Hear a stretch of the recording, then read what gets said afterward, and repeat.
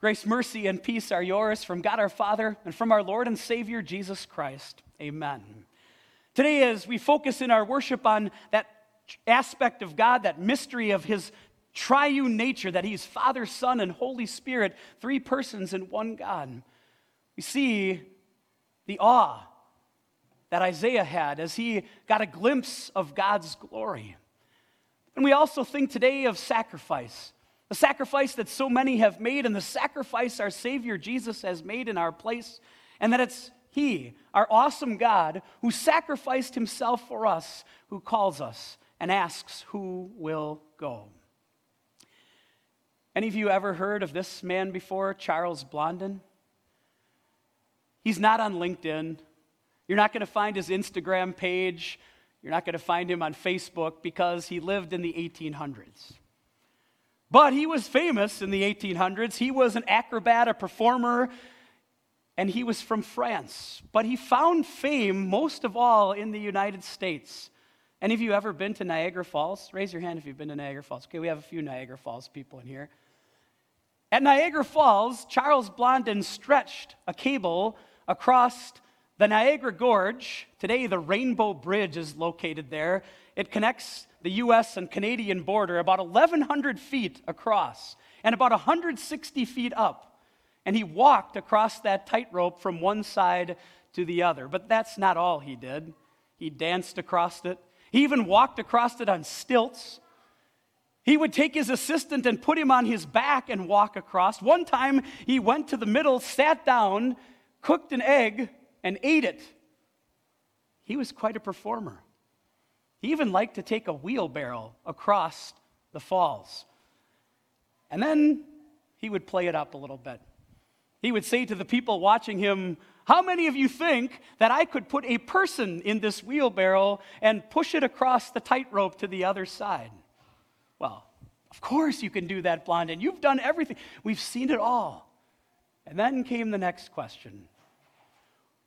Who would like to be the person that would sit in the wheelbarrow? You can probably imagine that most people's hands went down pretty quickly. They wanted to see it, but they want to be the ones at risk. Sometimes I think when we hear a text like Isaiah chapter 6 and we hear God's call, who will go, maybe we feel a little bit like Blondin's crowd, right? I don't know, Lord. I don't know if I'm the right person to do that. I don't know if I'm the one who can really tell other people about you and your glory and majesty. But I want you to notice something today as we read through God's call of Isaiah, because what is true of Isaiah is true of you too. Before God ever asks Isaiah to do anything, he first reminds him of his awesomeness and then of his forgiveness as well. And so as we look at this text today and we see that God calls us and asks that same question, who will go? Let's take note first of the fact that God atoned for our sins. And then secondly, that he is the one who equips us to love. We read the text before, Isaiah chapter 6. I would like to read the first 4 verses for you again. And this time what I'd love you to do is just get a mental picture. Try to picture in your mind what Isaiah's writing down, what he's trying to describe as he sees God's majesty. Listen again to the first 4 verses. In the year that King Uzziah died, I saw the Lord high and exalted, seated on a throne, and the train of his robe filled the temple. Above him were seraphim, each with 6 wings. With 2 wings they covered their faces, with 2 they covered their feet, and with 2 they were flying. And they were calling to one another, "Holy, holy, holy is the Lord Almighty. The whole earth is full of his glory." At the sound of their voices, the doorposts and thresholds shook, and the temple was filled with smoke. This event happened over 2,700 years ago, that Isaiah was commissioned into what God asked him to do, to take that message of salvation to others. And as Isaiah gets a glimpse of the glory of his God, do you get the sense that he's having trouble writing down exactly what he's seeing? How did you picture it in your mind's eye? He's on a throne, right? God is on a throne, high and exalted, we're told. And then this description, The train of his robe filled the entire temple. I'm going to guess that some of you have been at weddings where the wedding gown that the bride wore had quite an extended train. But I'm guessing you haven't seen too many times a train that filled the entire aisle from front to back, right? And yet that's the description of God, the train of his robe filling the entire temple. And then we hear about these six-winged angels, seraphim as they're called, that are flying around. Seraphim, that word itself means burners. And perhaps it is a reference to the fact that when angels are described in the Bible, they're often described as white or bright, glowing, maybe as if almost they are on fire. And you heard what they were calling to one another, right? Holy, holy, holy. Three holies. Certainly that is significant. It's a nod to the fact that our God is three persons in one being. But I want to take just a moment this morning to focus on that word, holy. What were they saying when they were calling to one another, holy, holy, holy? The word in the original Hebrew is kadosh, and it literally means to split apart or to separate. I don't know if you've ever seen a butcher at work, but if you picture a meat cleaver coming down and splitting a piece of meat, a steak, kadosh, it's split apart. That's exactly what this word means in Hebrew. And you see the picture, right? God is set apart. He's split apart from all other people because no one and nothing in this life can match his holiness. There is nothing in this world like our God. He is completely high and exalted, separate from all of us. The last thing that Isaiah sees is the smoke that fills the temple and the sound of the angels calling to one another that caused the doorposts and the thresholds of the temple to shake. Can't imagine how frightening that was. Maybe you've had this experience too. You're driving along and you pull up to a stop sign, a stoplight, and right next to you pulls another person, and all of a sudden you're hearing very clearly the music that they're listening to in their car. And it's not just kind of loud. It's so loud that it's rattling not just the windows of the car next to you, but your windows too. It's a little bit of an odd sensation, isn't it?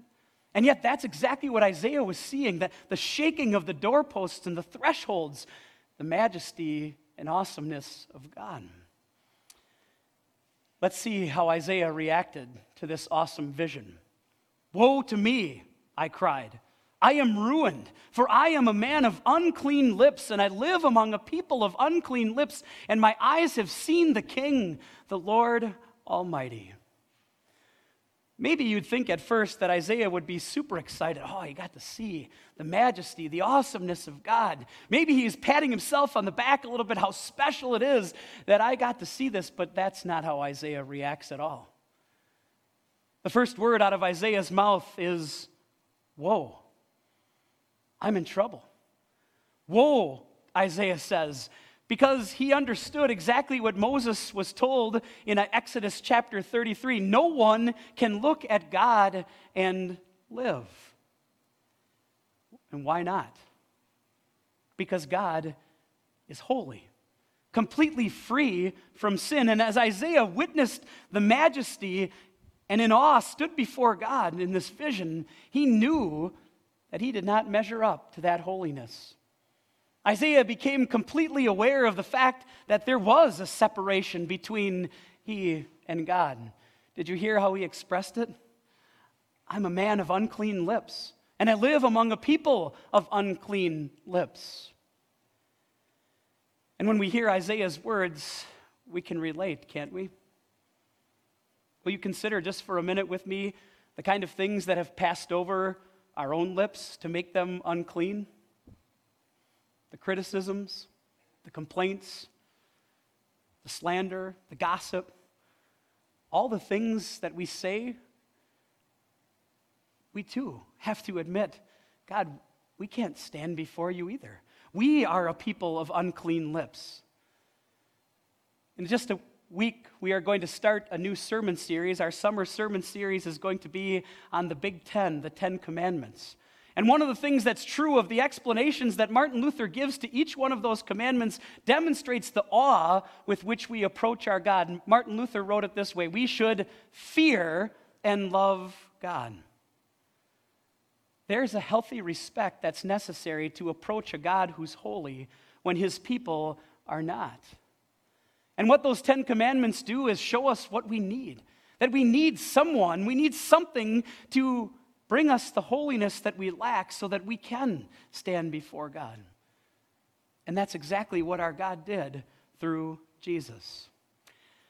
I heard a pastor talk about this section of Scripture from Isaiah chapter 6, verses 1 to 8, and he uses 3 words that I suppose because they rhyme made a really good memory hitch. I still remember it today. He said the whole section, chapter 6, verses 1 to 8, could be described with these 3 words: woe, no, and go. We got to see the woe already, right? Isaiah knew that he was standing in the presence of a holy God and that he was not holy, and so he thought, whoa, I'm in trouble. But God said, no, I'm going to take care of your sin. The Messiah that I promised, he will come and win for you and all people the forgiveness of that sin. You are not going to be in trouble. You are not going to be separate from me, but again, be one through the Messiah. And then God's call came to Isaiah: go. Who will go? And Isaiah said, here am I, send me. That middle part, the no, the atonement for sin, God brought that about for Isaiah in a pretty unique way. Listen again to verses 6 and 7. Then one of the seraphim flew to me with a live coal in his hand, which he had taken with tongs from the altar. With it he touched my mouth and said, see, this has touched your lips. Your guilt is taken away for, and your sin atoned for. Taken away and your sin atoned for. It's an amazing picture, isn't it? An angel bringing a live coal from the altar, bringing it to Isaiah's lips and touching his lips. You see, Isaiah had just admitted that he was a person of unclean lips and lived among a people of unclean lips. And so that coal being brought to his mouth was to purify him. Are you a little uncomfortable right now? Waiting for the angel to come with a coal and touch our own lips? It's not what God does. God had a different way to demonstrate to us the same forgiveness that he demonstrated to Isaiah.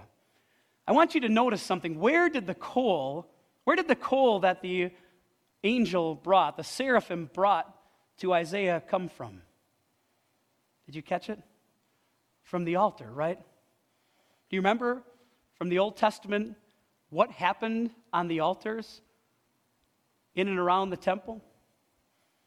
Sacrifices, right? You see, every time those sacrifices were made, God was demonstrating to his people that sin demands a payment. The payment of life, the payment of blood. And in his grace, God allowed those animals that were being sacrificed to take the place of his people. But you know what those sacrifices were meant to do even more, don't you? They were meant to point ahead to the Lamb of God, the ultimate sacrifice, Jesus himself, who would give his own life for the sins of the whole world. That's how you and I stand before God, clean, holy, and blameless. It's through Jesus. And think about this. Our lips have been touched, haven't they? Every time you receive the Lord's Supper, the very body and blood of Jesus, together with the bread and wine, touch your lips. The body and blood of Jesus that was sacrificed on the cross to assure you of your forgiveness, we get to taste. That's what God has done for you and me, guaranteeing you and I forgiveness for all of our sins through Christ. We stand before him holy, blameless, forgiven, and loved. That's the work of our triune God. The Father who planned our salvation, Jesus who came and executed the plan perfectly, and the Spirit who convinces us that we are loved children of God and heirs of eternal life. That's when the call came for Isaiah. Then I heard the voice of the Lord saying, whom shall I send and who will go for us? And I said, here am I, send me. I want you to think one more time about the order in which these things came about. First of all, Isaiah was privileged to see the glory and majesty of God. He stood in awe of God's holiness. And then when he felt the separation between his God and himself because of sin, God reminded him that he was forgiven, that his sin was paid for, that it was completely atoned for. He was at one with God. And then the call to Isaiah came. Who will go? Whom shall we send? And Isaiah answered, here am I. Do you get the sense that for Isaiah, this was not a burden? This was not something that, oh, great, now I have to do this too. This was excitement. This was joy that he got to say to people the very things that he got to witness. Not just the glory and majesty of God, but the joy of forgiveness too. Same is true for you and for me. God chose us. He made us his own children, adopted us into his family, has given us an inheritance of eternal life with him. And he simply says, tell people what you know. Be a witness. You know the joy of forgiveness. You know what it means to be a child of God, to live in this world with no fear because we know where we're headed.